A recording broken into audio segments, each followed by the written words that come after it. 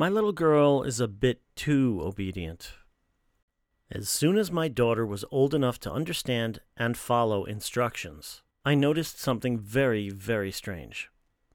Rebecca would do whatever you instructed her to and wouldn't stop until you explicitly told her to. If I told her to be quiet, her mouth would remain firmly shut until I gave her the permission to start talking again. When I gave her her dinner and told her to eat, she would. Then, when the food was finished, she would continue to mime eat imaginary food until I told her to stop eating. Once I got caught up in a newspaper at breakfast and had her miming almost an hour before I remembered to tell her to stop.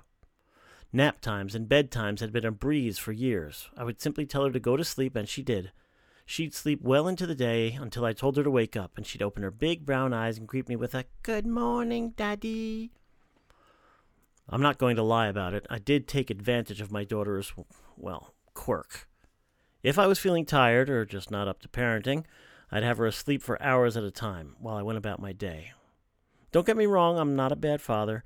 Becca and I spent plenty of time together, and I doted on my precious, strange little girl. But if you have a bouncy 5-year-old to look after, you may dream of having them sleep for most of the day while you get some alone time. Becca didn't ever complain about it.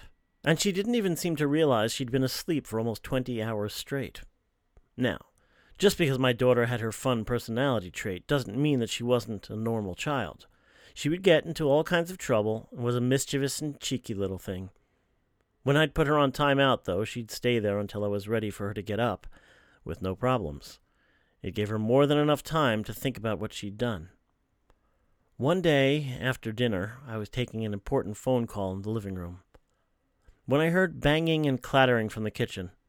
Becca had removed all of the pots and pans from their cupboard and was seemingly making DIY instruments from them. I covered the microphone of my phone and hissed at her to go up to her room. Up the stairs she went, and I continued my phone call. That was 5 months ago. That night, our home was engulfed by flames, starting from a faulty radiator upstairs. They blocked my entrance to Becca's room, but we were only a few meters up. I shouted for my little girl to jump out of her window, but the loud beeping of the smoke alarm drowned me out. So my angel stayed in her room, as she'd been told.